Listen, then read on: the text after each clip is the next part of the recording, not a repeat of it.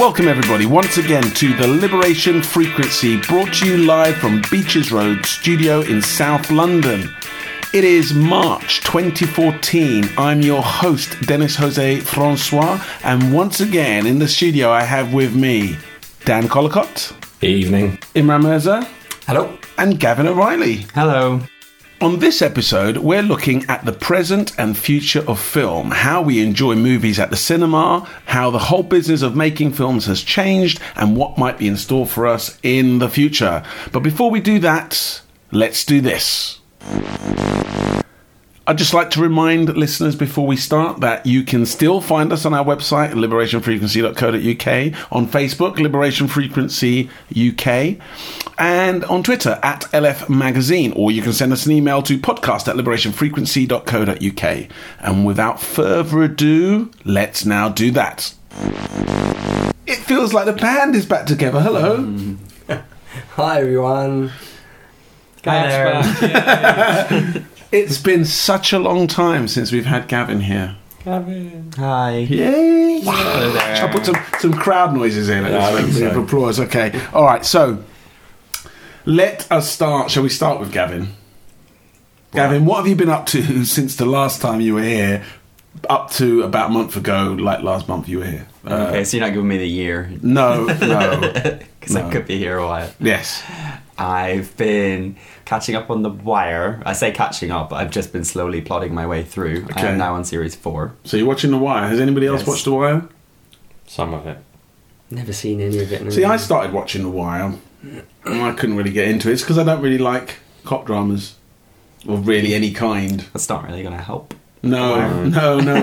No, It's definitely Although quite cop-centric. I do recognise, because I've seen the occasional episode, I do recognise it's a good TV show. But here's the thing, right? The Wire was like the last generation, I mean, that's a bit strong, was like last decade's Breaking Bad, wasn't it? People who watched The Wire were just so like, oh my Obsessive, God, yeah. it's the best thing ever on television! Right?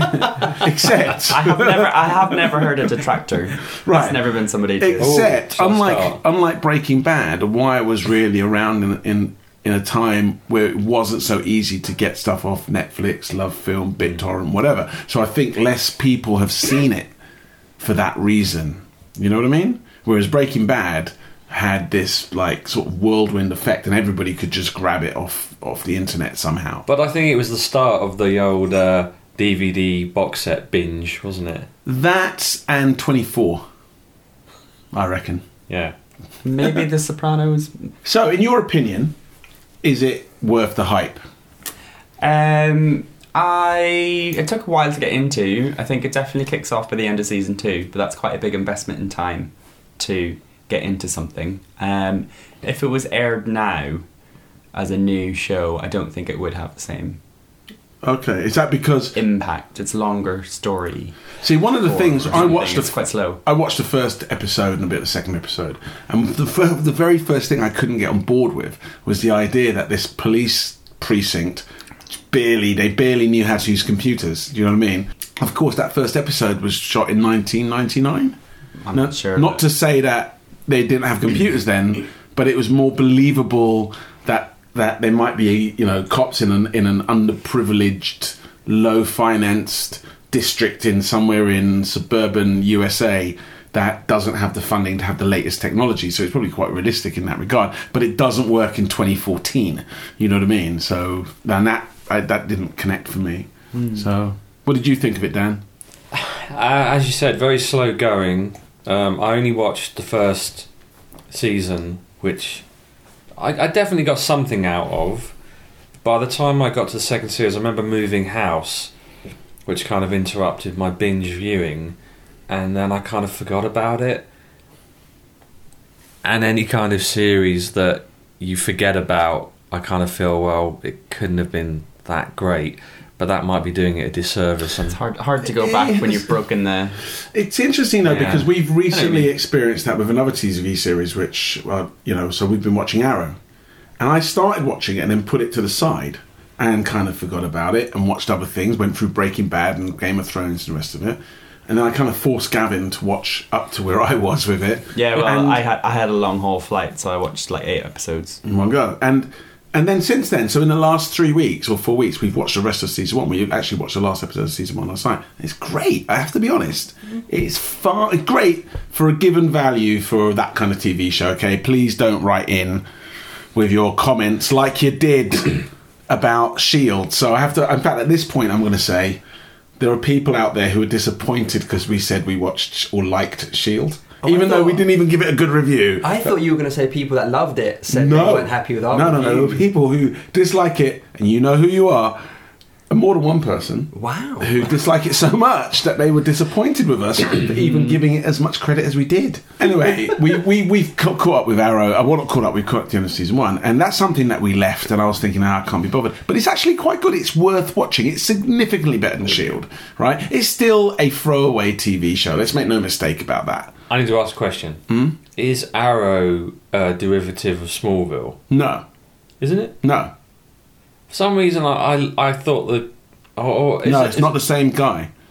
Green Arrow is in Smallville, the character. The character is in separate. Smallville, But played it's by not. Justin Hartley. But it's Oh, not just- Justin Hartley playing Arrow. And in it's this not. show. It's not in any way the Smallville universe. No. Is it? No, well, it's the DC universe. Yeah, but they're not tying it into the Smallville.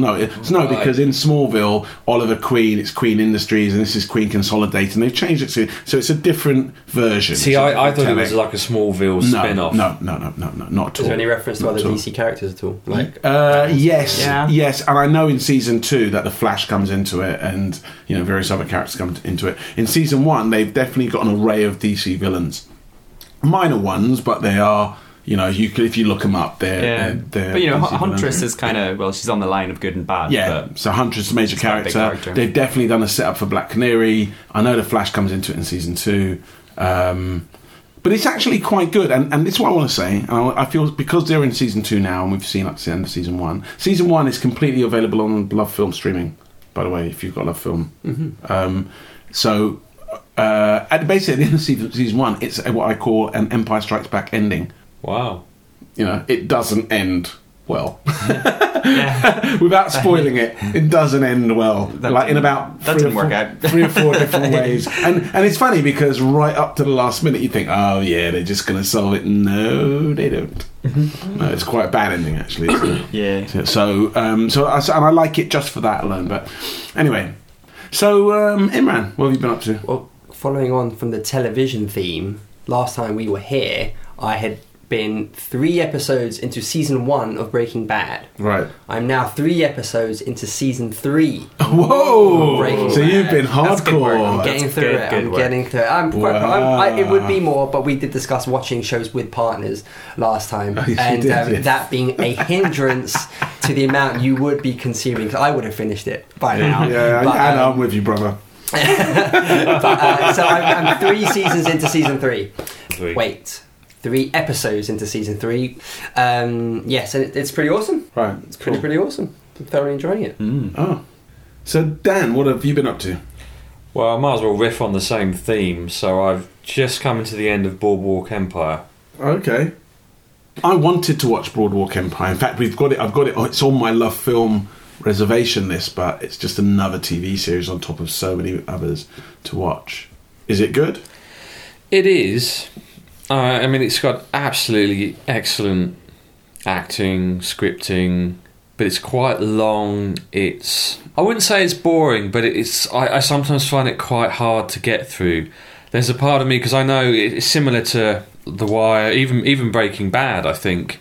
It progressively kind of gets better, Right. and people keep telling me this, and you can sort of tell that a lot of the main story arcs are yet to be conceived. So some of it, I'm just kind of, I don't really feel it. I want them to get to the more interesting stuff that I kind of already have a sense of is going to happen. Right. But it's definitely How worthwhile. many episodes in a season? Oh, I don't know actually.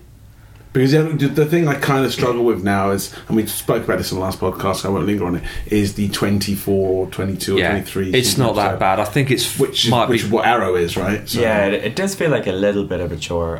There's a lot to be said for a show that just, is punchy and gets to the point.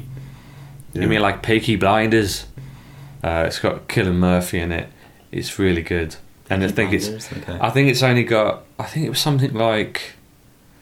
It was either 6 or 8 episodes. I've forgotten, and it was really. Each episode was about an hour, and it's really succinctly well done. It's been well reviewed. Yeah, it's awesome. All right, well, let's move on. Let's do some big ups. I would like to big up Gavin because it was his 30th birthday. Yay! Yay! Imran? I think the Liberation Frequency would like to doff our collective hats to the memory of Harold Ramis, who very sadly passed away very recently. So, for those of you who don't know who Harold Ramis was, shame on you, but he was Egon. the other. Well, I was going to say the other, but Egon from Ghostbusters. He also wrote and directed and produced a lot of movies, including Groundhog Day. He did 6 movies with Bill Murray, didn't he? Is it 6? 6, yeah. Is it National Lampoon Vacation, one of his? yes, Yes. and Caddyshack. Caddyshack, yeah. So these are classic American comedies from the 80s, late 70s, early 80s. Big up to Harold Ramis. Big up yourself! Aye! So that brings us to our main topic. Film, cinema. And let's start with, what's the most recent film we've all seen in cinema? Gavin. Hunger Games 2. Catching Fire, the second one. Catching Fire is the first one, isn't it? What a treasured moment it is it appears to have been. It is Catching Fire. Is that the second one? Yeah. Okay. What's the spoof version of that called? The Starvation Games? Starving Games. The Starving Games. Hunger Games Catching Fire. Yes. What about you, Dan? Monuments Men. Okay. What about you, Imran? It's Pacific Rim. Oh, yes, that's right. It's not that bad for me. For me, it was also the Hunger Games Catching Fire. So, What did you think? well, I'm not going to talk about the film. I'm going to talk about the cinema experience, right? Because I think that's quite important to talk about. I've decided that my favourite theatre cinema in London currently is the View, Westfield, Stratford City, right? For 2 reasons. One is it's actually easier to get there than the one in Shepherd's Bush, even though the one in Shepherd's Bush is geographically closer. It's quicker just by tube. It's just probably only about 10 minutes, but it's still easier. And secondly, the quality of the screen, maybe it's a newer cinema, they have 4K screens, and the angle of the seating is such that you can sit anywhere in the theatre and you'll have an unobstructed view. And the cinema projection quality is noticeably better. We've seen 2 films there in the last 2 months. But is it digital?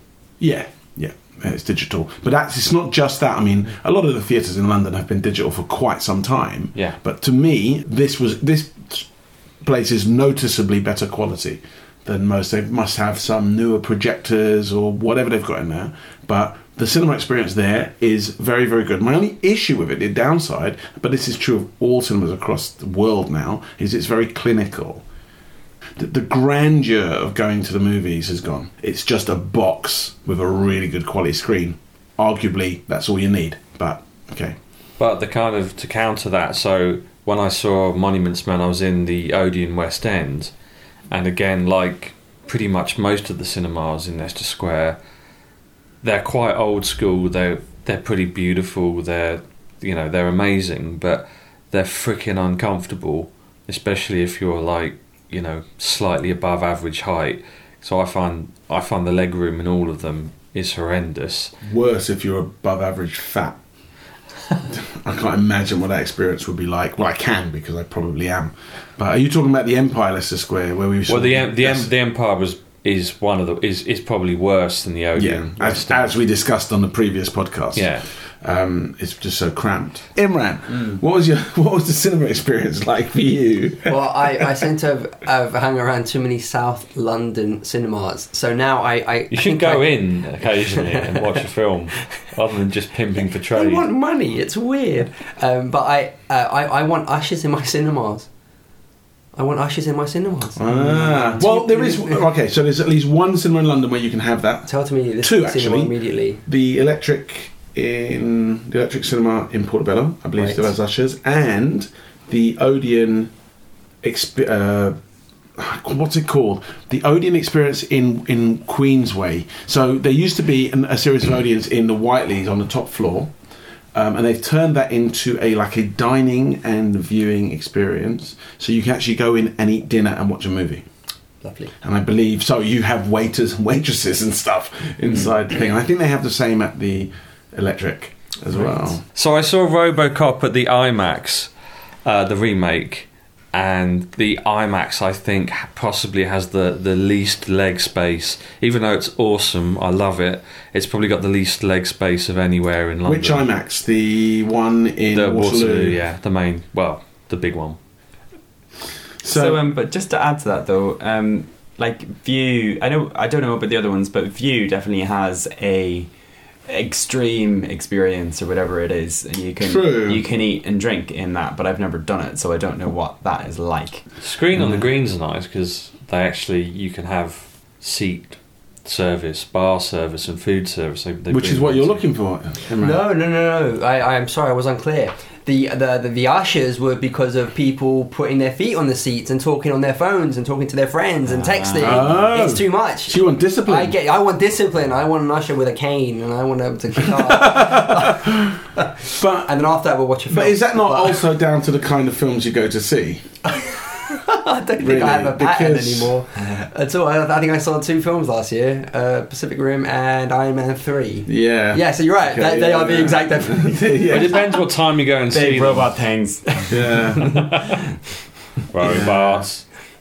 I think to talk about clinical cinemas, I think we're quite spoiled in London because we do have the options of going to the Prince Charles Cinema or doing fun stuff where it is a bit more personalised or customised visits. But what do you mean, what's that cinema on the rooftop thing that they do, or the outdoor screens during the summer? Yeah, any of that stuff. But in other cities in the UK or from the Sticks, I mean, it's in shopping centres in probably a lot outside of the city because that's where the parking is. Industrial estates. That's really where probably a lot of people go to see their Well, here's a question: days. do you think people care? I don't think people care enough. Because, all right, now obviously I hark back to a time much more ancient than the rest of everybody here. But when I was a kid, back when the talkies just came out. Right. One of the things coming to the screen, and I've said this before on the podcast, but I'll say it again. One of the things I always used to marvel at in my little child brain. So I went to see Star Wars in 1977 at the Gormont State Theatre, which at the time was the biggest cinema in Europe. It had 2 tiers. It had a 7-layer keyboard organ. Pipe organ that my local greengrocer would play.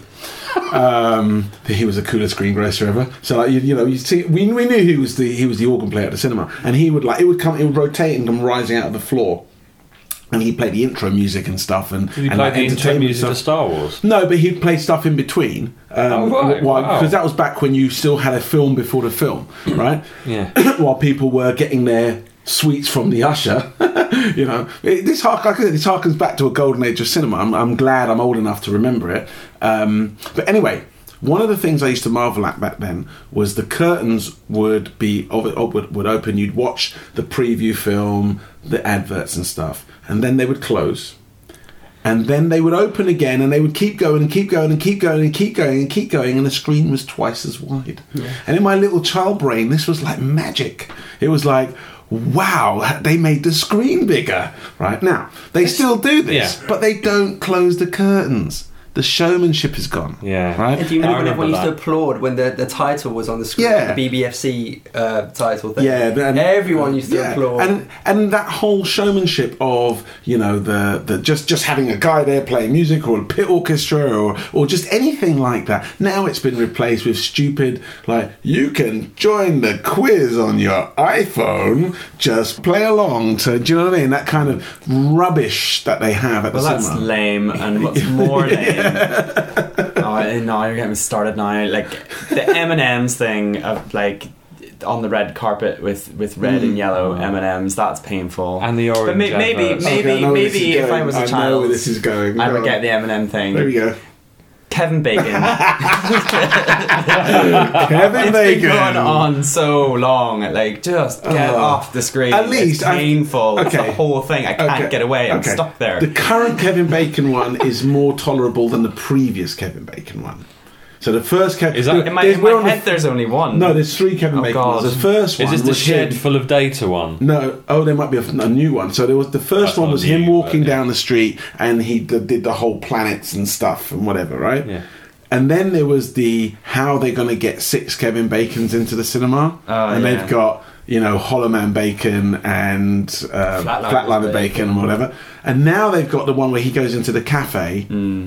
And Sits he's with the like, family. "Oh, I've lived in England long enough to know." No brainer. Yeah, no brainer.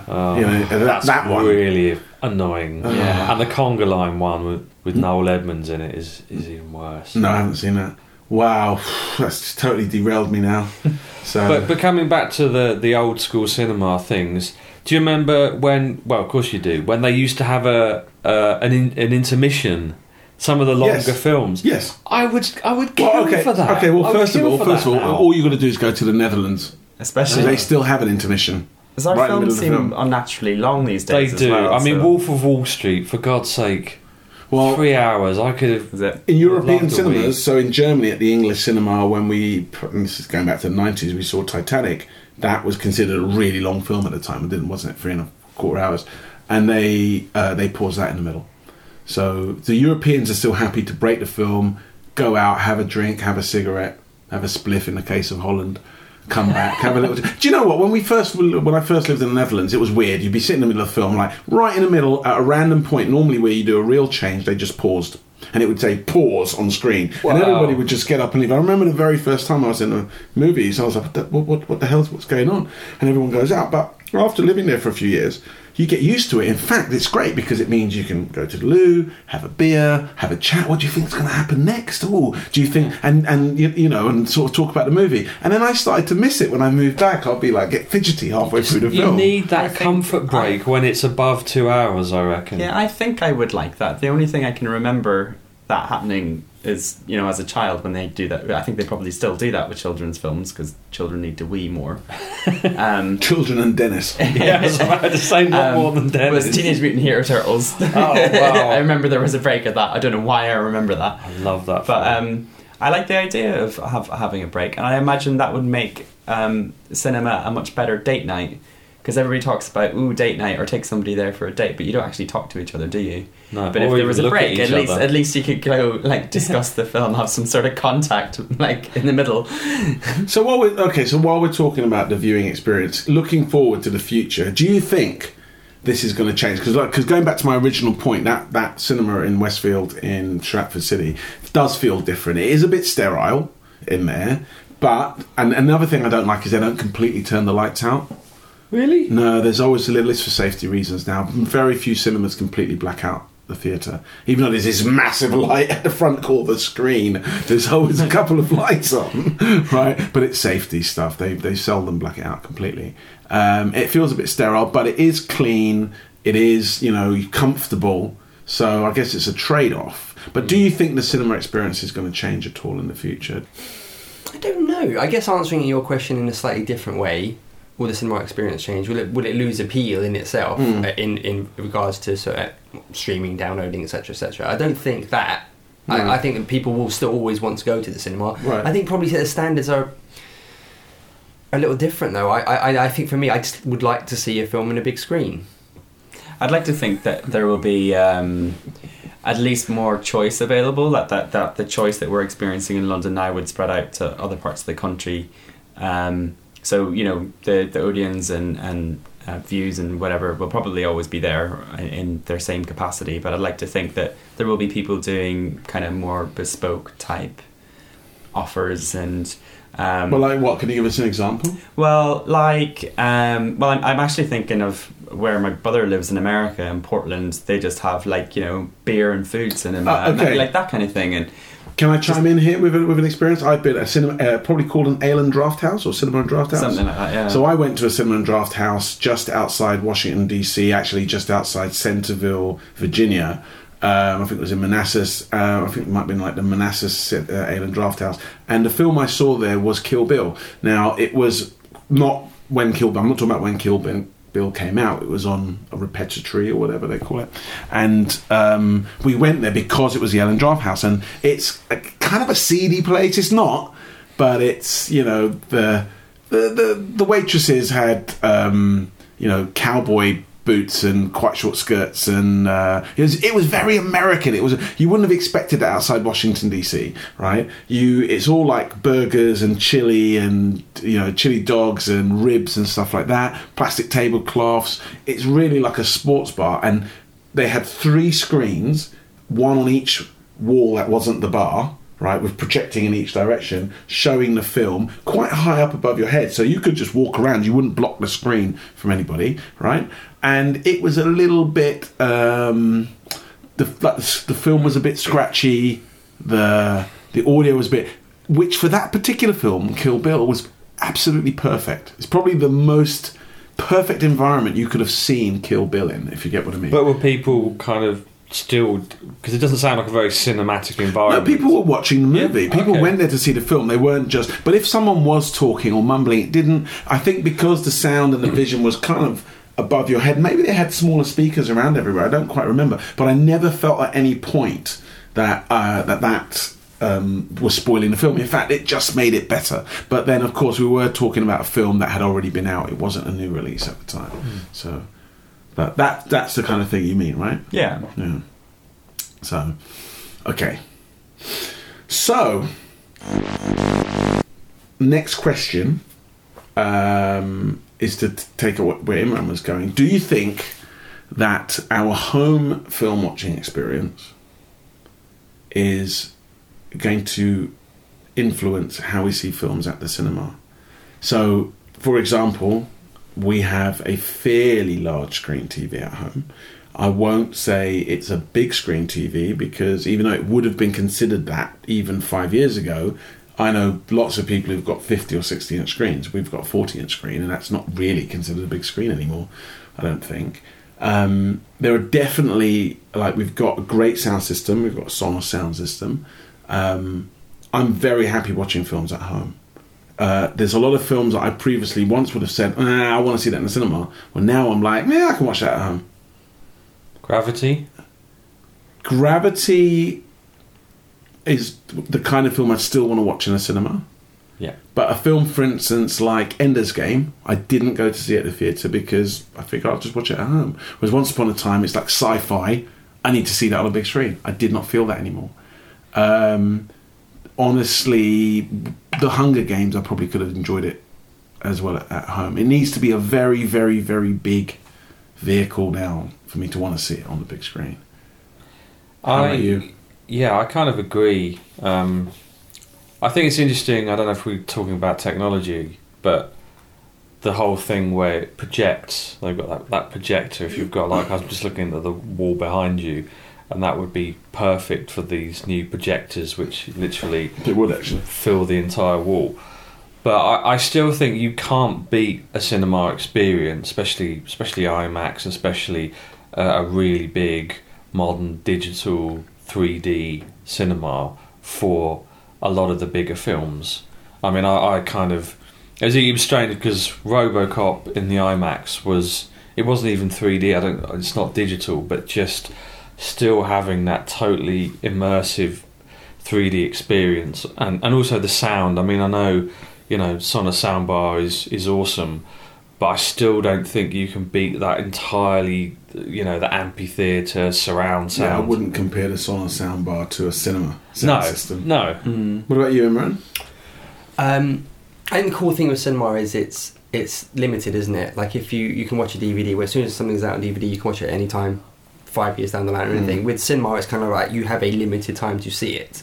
And even if we've said loads of times, I don't get to go to cinema anywhere near as much as I'd like. But when something comes on that I'd like to have watched, like Man of Steel, I really wanted to watch that in the cinema. The opportunity went, I didn't get to see it, so I saw it on DVD. And you kind of think, I'd love to have seen that in the cinema. Even you watch a film now, and you think, I really would like to have seen that. There's the new Godzilla one which is coming out. I am definitely going to see that in the cinema. Godzilla's definitely a cinema film. And that's exactly the point. That contributes to the experience. Godzilla and Pacific Rim, those are films about giant monsters and giant robots. They've got to be giant, otherwise how do you know what I mean? Absolutely. I want to see those things bigger than me. Yes. You know? But have you noticed something? No. There is a definite... Really?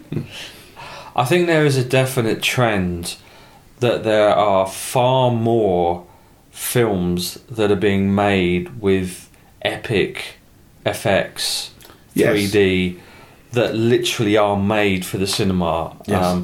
And they do dominate cinema schedules. Yeah. Can I come back to that? Yeah. Sorry, Gavin. Hi. So, you're...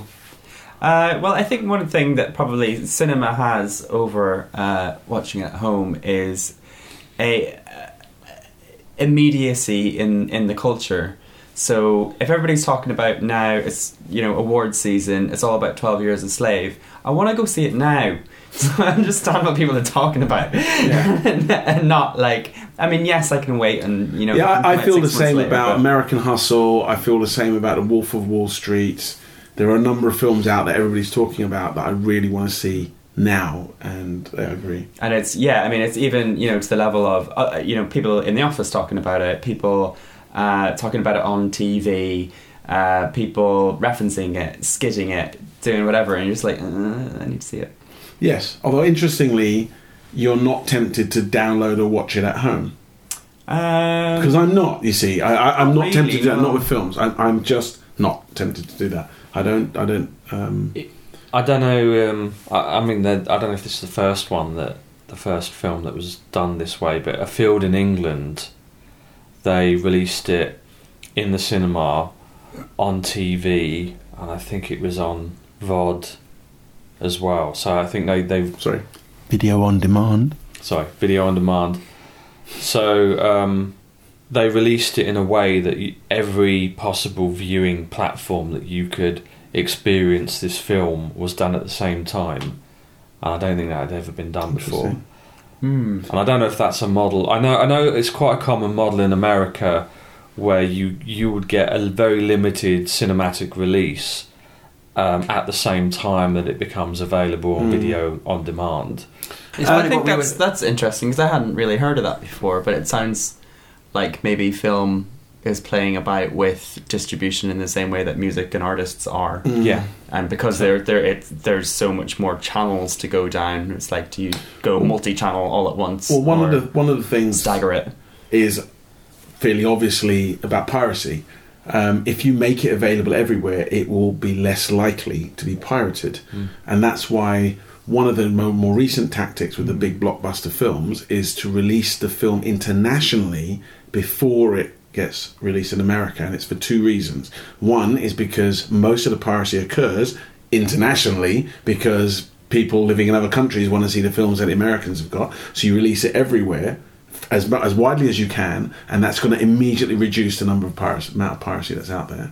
Secondly, the way the international market responds to a movie is significantly different to the way the home market, and the home market being America and the other English-speaking countries, but mostly America, react to it, right? And if a film comes out in America and it doesn't do well immediately, for whatever reason, it could be because it's up against another movie, it could be because it's been released on Thanksgiving and it wasn't the right day for that kind of film, it could be because there was some disaster that happened, someone dressed up as Batman and went shooting in the cinema or something like that, amazing, right? Whatever the reason, if it fails at the box office in America, that will impact international sales. It goes across the internet, blah, blah, blah.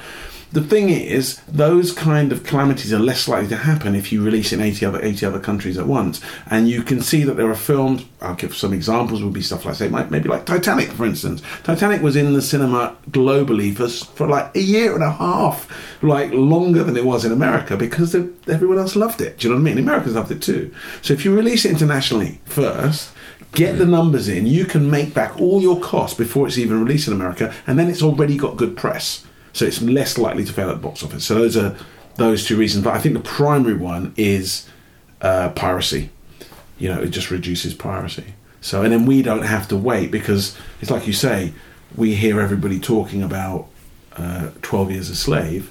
I want to see it now. I want to see it now. I want to see it now. And if, like, I experienced this when I lived in Japan, the Japanese release schedule is like 6 months behind in some cases. And there were films which came out in the UK and America, which I didn't get to see in Japan for like 4 or 5 months. It felt like 1991.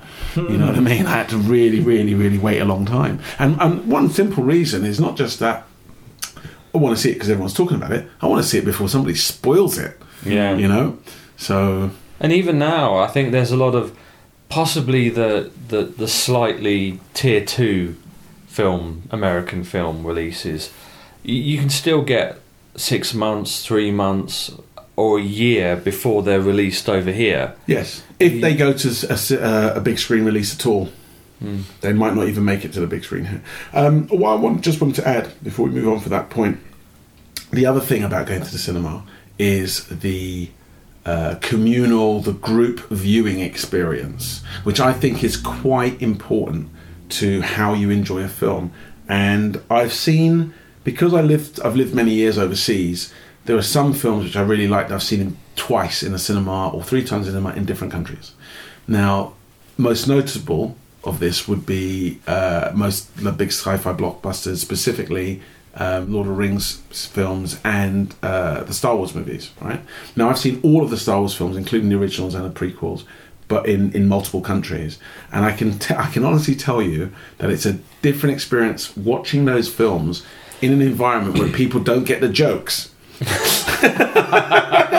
And people laugh at different things, and it's really interesting to sit in to see what a Dutch audience finds funny and what a British audience finds funny, and it can totally change the experience of the film. If you're watching a comedy and people aren't laughing because they don't get it, it just doesn't seem as funny. It's like watching a sitcom without a laughter track, I guess. That depends on the type of comedy, though, doesn't it? Because could you imagine The Office wouldn't be the same if it had a laughter track? Yeah. And it also depends on the type of laughter track as well.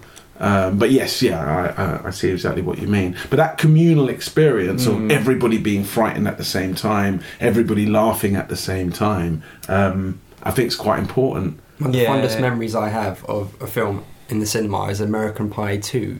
Because it was me and 3 friends on a Saturday night on a jam-packed cinema, and just everyone roaring with laughter. It was hilarious. It's good times. Yes. Okay, so let's go around the table. What similar experiences have you had where you were in a theatre, and it's easy call for me, right, as to where everybody found the film funny? I'll tell you what it is for me, Borat.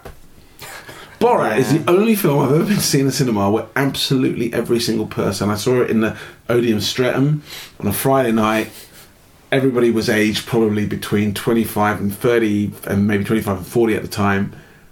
Everybody was laughing in that film.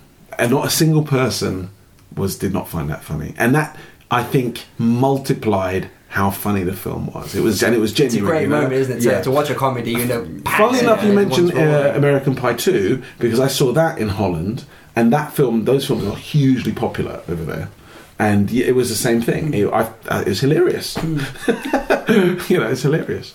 I can't think of a comedy example, but I saw Matrix in Times Square, and I think it was the first film I'd ever seen in America. Yeah. I didn't know anything about it. But the thing about it was the whole audience was standing up and shouting things at the screen, and it was just incredible. Yeah. I hadn't experienced that. I mean, I think you do get that occasionally over here, but I'd never got. They were literally interacting and just completing, and it was electric. It was just nothing. Okay, so similar. I saw The Phantom Menace originally when it came out in America, and it was obviously, apart from probably being one of the biggest letdowns in film history for most of the fans, but that didn't happen until later. That moment, that opening moment where the crawl goes by and the music, the 20th century music comes on, like, that was electrifying. People were like, "Wow!" They were standing on the seat. Do you know what I mean?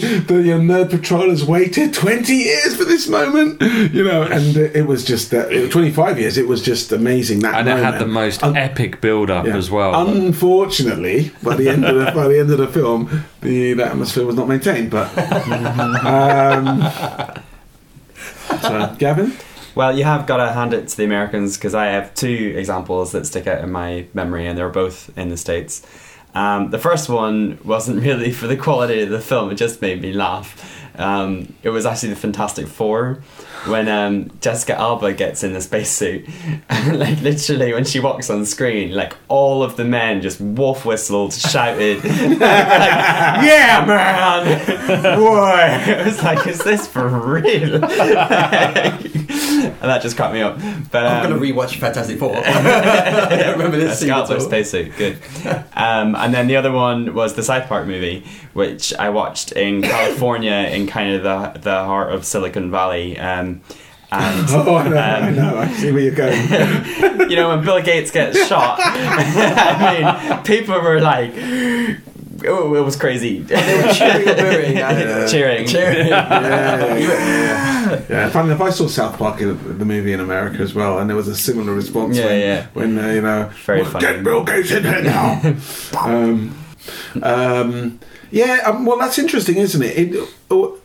Audience interactivity, a very fond memory of mine. When we were teenagers, there used to be a chain of cinemas called the ABCs. Anyone remember those? They kind of more. They've gone, obviously. There was. I think a lot of them became Odeon or. Well, no, there were Odeons and there were ABCs. There were two separate chains, and I think maybe Odeon overtook them, or they became Views, or they became Warner. There's been a number of. Warner went, didn't it? Yes, Warner it did. Became View. Yes, true. Warner became View. ABC became something else, and there was one on Edgware Road, just opposite Paddington Green Police Station, and it was the closest cinema to us that had a late night show. Now, when you're a teenager, it's all about the late night show because you're too young to drink in the pub, but you're not too young to buy some beer and sneak into the cinema, or better. So, we used to love. We'd like on a Friday night, we'd pick a showing of something that started at 11, and it would be in the 80s there was that era of cheap, stupid horror films, like everything from Lost Boys to House. Do you remember that? Or Evil Dead 2, or Return of the Living Dead. Films like that, or just a more innocent film like Ferris Bueller's Day Off or something like that.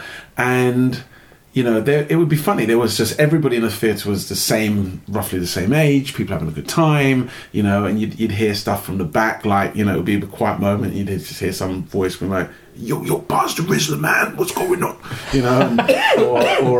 It was just a great experience, and that that's just done. That's just gone. I feel that's gone. I'm going to move on a little bit to the type of films that we see in the cinema. We were talking before the show about how films have changed, and about the type of blockbusters that we see in the cinema, and the type of movies that are being made. The whole thing of being able to see a big, stupid horror film at the cinema has pretty much gone. You don't get films like... You wouldn't get a film like House or the original Nightmare on Elm Street. They might make a remake to try and cash in on it, but you don't get that level of film, quite silly, ridiculous, over-the-top horror. If there's a horror, they all take themselves way too seriously now. They have to be really, really good to actually sustain a franchise. I think the last kind of horror series that really did well was Saw and Paranormal Activity. But you just only as a franchise that they could sell on the Halloween each year, and nothing in between. Such a shame. I agree. But I also noticed it with sci-fi. It's gone the other way, hasn't it? So what you say about the horror films is completely true. You don't get those. But is that just a change in the type of films we like to watch? Or because what there is a wealth of now is big sci-fi vehicles that are with seemingly endless budgets. Every month there's a massive sci-fi movie of some kind. RoboCop, Ender's Game, Total Recall, Jupiter Rising? Is that the one that's coming? Yeah. Elysium, Dread. I mean, all of these films are within the last, either coming out within a month or two, or in the last year. The Avengers. I mean, they're sort of like all the Marvel films combined, right? There's always a big sci-fi blockbuster in the theatre now, to the point where it ceases to be amazing. Yeah. Anymore. It's like there was a time where if a film like Ender's Game came out, I'd have been the first person at the cinema to see it. Now, I'm not going to complain. I think it's great that we've got, as a nerd first class, it's great that we've got this level of geeky stuff available. But there is a lot of it, and it sort of lessens the. When a film like Oblivion comes out, you're like, oh ho hum, it's Oblivion. It's a Tom Cruise film. Another, yeah. And I think the problem is you get so many films. This is such a cliche that they are all big FX set pieces, action set pieces, big dumb. There's so little plot, and yet people love. I mean, look, I don't know how the whole Fast and Furious franchise. Can I just stop you on that point, because that's not different though. Because in the 80s, as you just said, it was just a different genre. It was big horror, but they didn't spend as much money. As I mean, that I couldn't comment on. Well, I think you've got to a point where, okay, you could have a film like Pacific Rim. Now, admittedly, the storyline is wafer thin and the acting is pretty dodgy, but it kind of sustains itself because it's awesome. But you can also get lots of films like, oh god, Battleship, just horrendous. But they'd obviously spent hundreds of millions on making it and the special effects, and the story was written on the back of a cigarette packet. Well, there's a trend that's new, or is it new? That's a toy marketing thing. I guess it's maybe partly as well. Like, you invest money as long as you think you can make it. So whatever they were doing films wise in the 80s, and like as far as I'm aware, I think Flash Gordon was a flop. At the time, I think it was. Yeah. It didn't make the money back in the cinema. Really? Waterworld. I think it's great that there are the amount of big budget, blockbustery, cinema-y type sort of films. It's all indicative of it being a thriving market with lots of money that there is to invest in it. The only problem I have is when I do go to the cinema, it is for those films.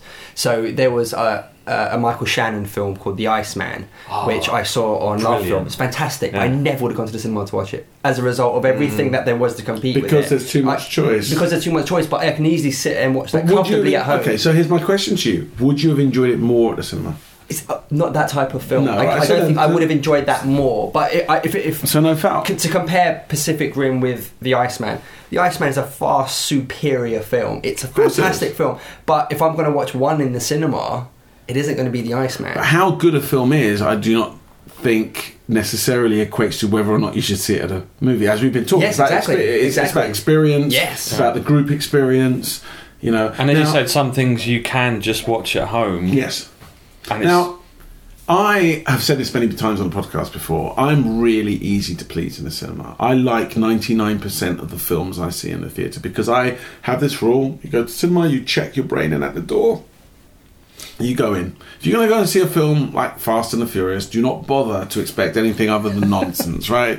If you go to see a film like Fast and Furious, you come out and say, "Oh, that was stupid." No, you were stupid for spending money to go in there, right? But I think it is reasonable, for instance, to go and see a film like, say, Anchorman, and if you didn't find it funny, even though you were on board with it and you're upset with it, right? Fair enough. You know what I mean? But it's very difficult for me to go and see a film like, I say, Anchorman, and not find it funny because I'm ready for that kind of humour, you know. So I'm quite easy to please. So probably, to go back to your example of Iceman, I would almost certainly enjoy it at the cinema. Yes, of course. Because I'd be ready for that kind of experience. Interestingly enough, is I didn't really enjoy Drive at the cinema, partly because it was overhyped, and I was expecting something quite different from that.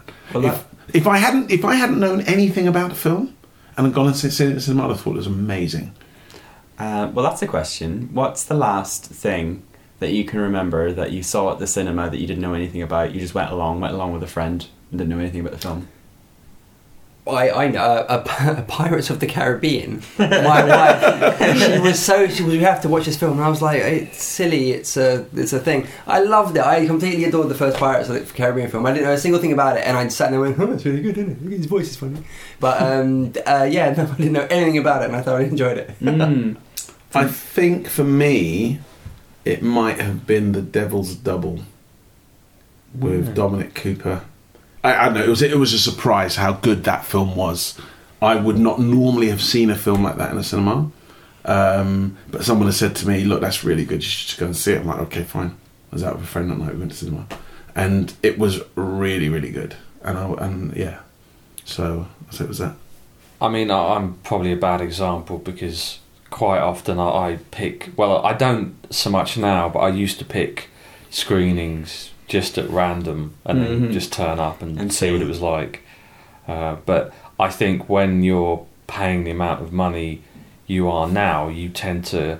It's a bigger commitment to go and see a film because certainly popcorn and Coke and everything costs an absolute fortune. Sorry. And we're coming back to that. Dennis has obviously got an extra grind on this, but I absolutely take what you're saying.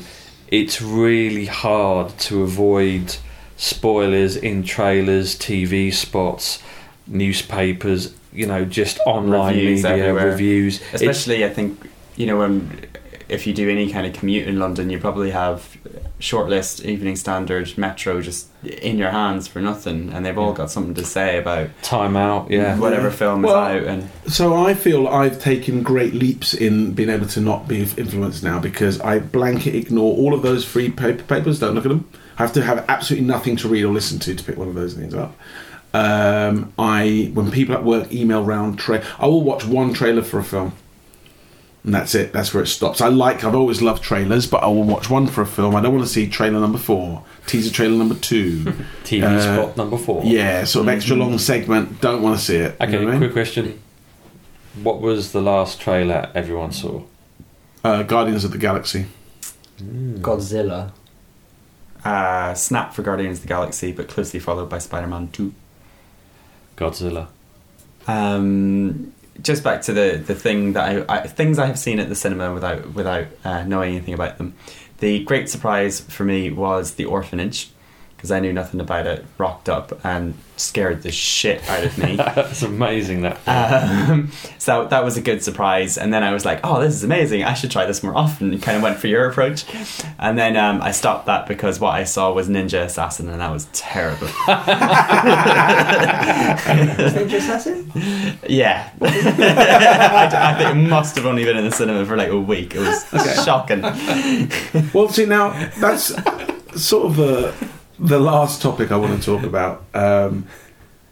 How long it takes for a film to stay in the cinema, leave the cinema before it gets on TV, because that's something that's changed certainly in my lifetime, but in everybody's. But okay, because I'm the oldest here, yes, when I was a kid, when the film had been in the cinema, it did not come to television for 5 years. It was something like 2 years before you could rent it, and then another year before you could buy it. Well, I'm talking about a time before there was even rentals. When rentals came out, then that started to get shorter and shorter and shorter and shorter. But when Star Wars came out, it did not go onto British television for maybe 6 or 7 years after that. When the Christmas Day film was a big deal.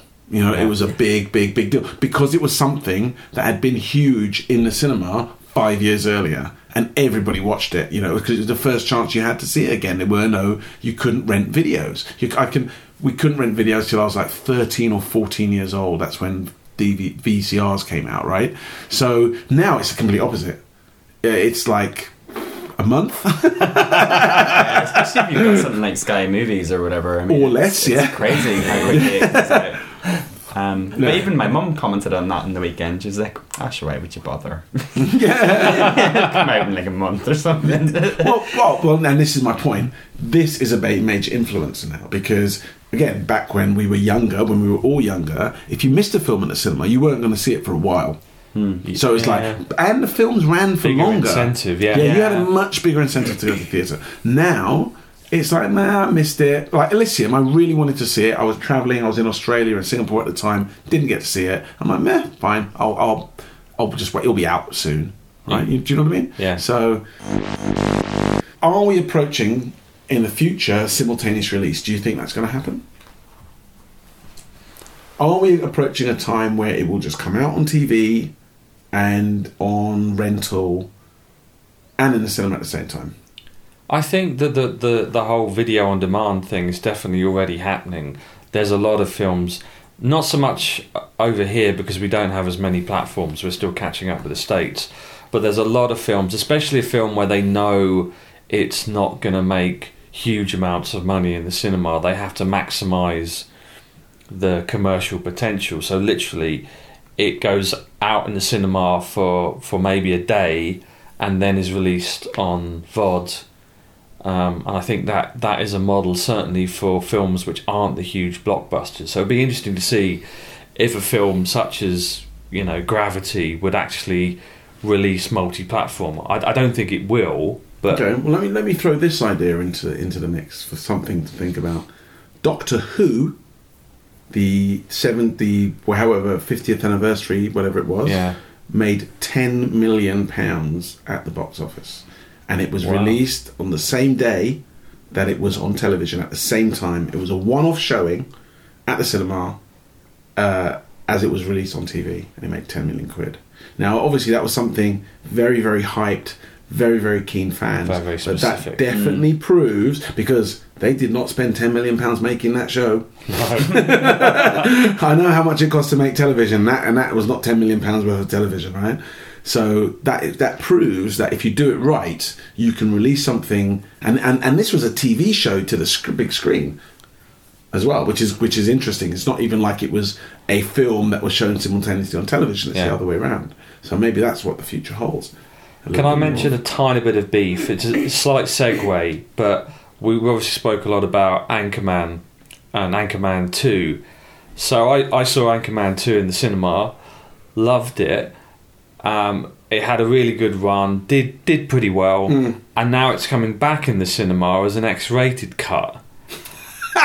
Really? Yeah, really. And I'm kind of like, I'm kind of happy in a way because of the cast and who it's made by and how much I love the film, but I also feel a bit cheated because it's now like, you know, it's a bit like the thing with music box sets or any special edition of something, or like just as the soundtracks for a film like Star Wars, where he keeps releasing another one. Yeah, exactly. So where you're a loyal fan and you jump in there first because you want to experience it, and then lo and behold, the casual fan who didn't buy it gets the special edition. Now, I've no idea. This is the first time. Now that you mentioned, the first time I've heard of it. But I would think, from what you said, having this would be a case where the X-rated could have significantly different content. I did read about it. There's over like 100, I think well over that, 100 more gags. So it does seem like it's quite different in this instance. But I know exactly what you mean. It might not necessarily be better, we don't know that, but it's kind of frustrating. And they've done that quite a few times in America. They're very big on the unrated cut. Right. More in a sense for your Blu-ray. Of course, but the fact that they're releasing it in... I mean, the only other example I can think of like that was Goldmember, where if you look at the outtakes, the deleted scenes, they're hilarious because Mike Myers would do a take every time he'd do it differently. And like he was literally ad-libbing all the way. And half the time, the reason it's cut is because his co-star in the scene didn't know what to expect, and they just keep laughing. And they do it again, and he says something different. They do it again, and he says something different. And there's very few deleted scenes that I'll watch all the way through, but that's like, there's a whole series, and they're really, really, really good. And I can imagine Anchorman is exactly the same as that, where he's just done loads of stuff. Well, a lot of it was ad-libbed, so that's probably why. But sorry, I do have to mention the reverse of this, which I've already alluded to, is the fact you get the uncut version of films when they release on Blu-ray, because they've dumbed down a film. Like, I was really, really upset that, even though I loved it, when World War Z, when I saw it in the cinema, was obviously the PG-13 version with no blood. You would see things hacked off, but there'd be no blood. You wouldn't actually see the. Right. It was incredibly frustrating. And then when I watched the Blu-ray uncut version, it was just so much better. It was so, and I feel robbed, because I feel robbed for other people, because a lot of people went to see that film and moaned about it, and moaned for a variety of reasons, and I kind of feel upset, because if they'd actually put the 18 certificate version on the big screen, most people who saw it would have had a different opinion. Right.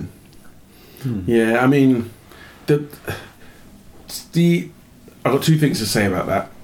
One is that sometimes the version that the change in version isn't always because they dumb it down.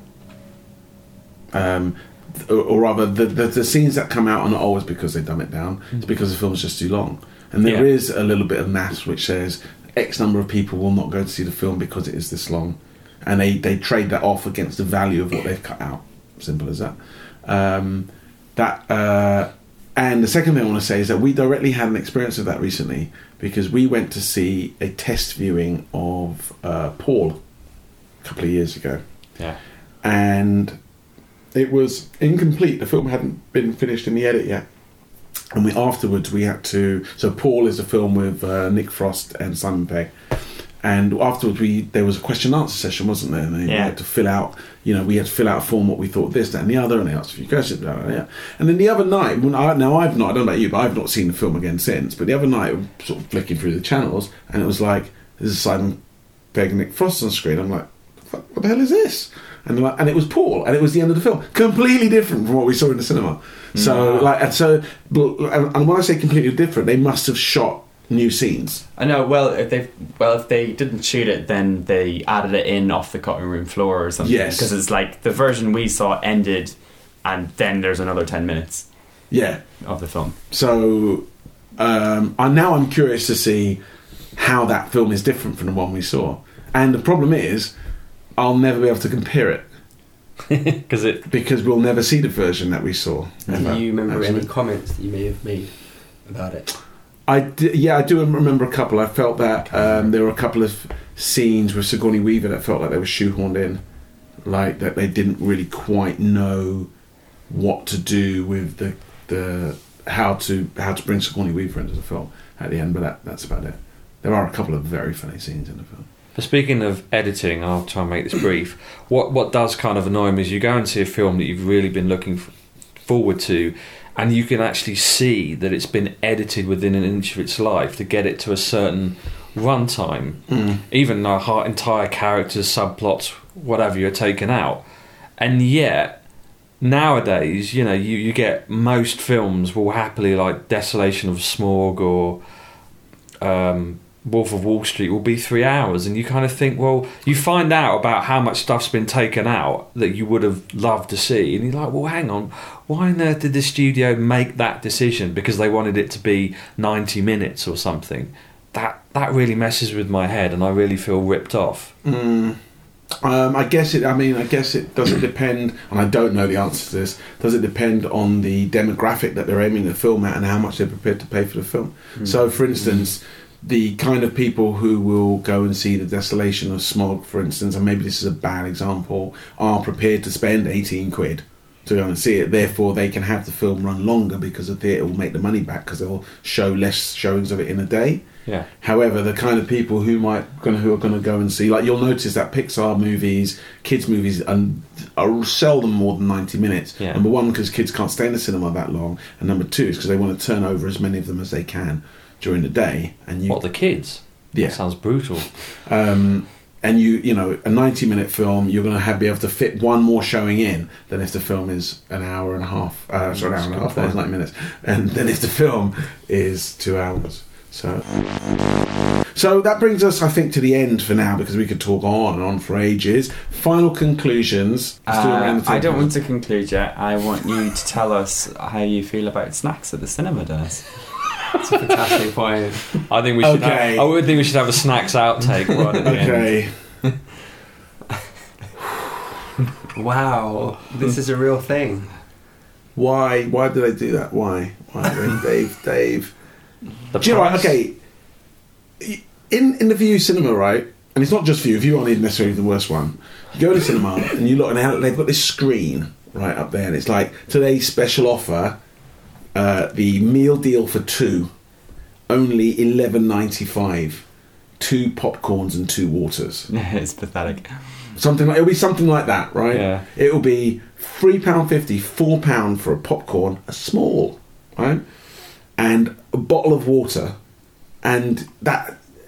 How does that happen? Do you know the price of popcorn, right?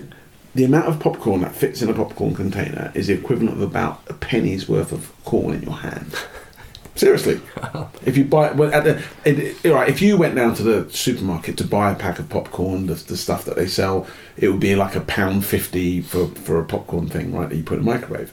But if you actually if you work it out by the value of the corn, it's probably a few pence, right? The cardboard probably costs more than the corn. Right, so the actual value of this entire thing is about 5p, and they sell it for like £5. It's the biggest rip-off. The water, right? They're selling you a bottle of water for like £2.50 or £3. It's ridiculous. It's absolutely ridiculous. But to make maths worse, you've got to queue up in the same line where people are buying tickets for the cinema. Tell me this. Riddle me this, Imran. Riddle me this. Why have the cinemas closed the box offices and make you pay for your tickets at the same place where people are being stunned by the prices of the food? We've all seen it. You get there, yeah, can I have a hot dog and some popcorn and a packet of minstrels, please? That would be £25. And there's like a pause and like, what? Maybe they're hoping for the impulse purchase. But the thing is, I get really annoyed because it always feels like a missed opportunity. It's not only the cost. I mean, okay, popcorn's popcorn wherever you get it. I'm sure there's, better in some cinema chains. But it really annoys me because sometimes you end up going to the cinema, straight after work. You haven't eaten. Like, they never give you any, it's always a really dubious looking hot dog that grim. Yeah, you know you're not going to enjoy it. Those or nachos with the horrible kind of instant liquid cheese. They can't even give you, for the amount of money, they can't even give you something. How much is a hot dog? About £5, £6. Exact same hot dog in IKEA is £1. The exact same. I don't think they do the foot-long ones in IKEA, though. I know the ones you mean. So you buy 2 for £2 and you pay £2. Yeah, I agree. And frankly, it's easier to deal with. But it's just come on. I mean, the only thing you can get of fairly decent quality, even though now you can get them in all stores, is the ice cream. The ice cream. Whoa. What? Whoa. I was at the View Westfield and I was taken by madness. It was like a mist and ether in the atmosphere that came upon me. And whilst I was waiting for Gavin and Piotr to go and get the tickets for whatever it was we went to see, I don't remember, I thought to myself, oh look, it's a Ben and Jerry's ice cream shop. I'm going to go and get myself an ice cream. And I walked away with a tub of probably about 125 millilitres or half a mug's worth, which cost me £4.50. And which is I could have bought 6 times the amount of Ben and Jerry's than if I'd just gone across the street to Sainsbury's. Right. Thank you for letting me get that out of my system. Actually, okay, so that was the podcast. I'm not sure we really spoke about the future of anything, but hey. Imran, Yes, whilst the Liberation Frequency looks to the future, as only a nostalgic music fan over 30 can do, he looks to the past, and we have a couple of music articles that relate to the past and lost experiences for music fans, so you might enjoy it if you give it a read. Great. Well, thanks for that, Imran. So, Dan, where can people find you? Crouch End, and also on Close Up Film. Imran. Starpoint Radio every Sunday morning. Gavin. Anywhere sparkly, possibly with a tranny. Okay. Hey! And you can find me on the Ground Level podcast. Oh yeah, and on that. I'm on that. And with that, I think it's time to say goodbye. Everybody say goodbye. Bye. Everybody. Bye. Bye. See ya. Be more enthusiastic, Imran. Bye. You've been a really good friend. That's Anakin Skywalker, by the way. Oh, nice. Bye, 3P. I might come back to fix you one day. I'm off to be a Jedi. Bye. You've been a really good friend. You mean like Peaky Blinders? Did you watch Peaky Blinders? No, I don't know what you're talking about. Or what accent it was. Yeah. It's from Northern Ireland. No, I got lost it now. It's got Sam You never Neill had and I never had it.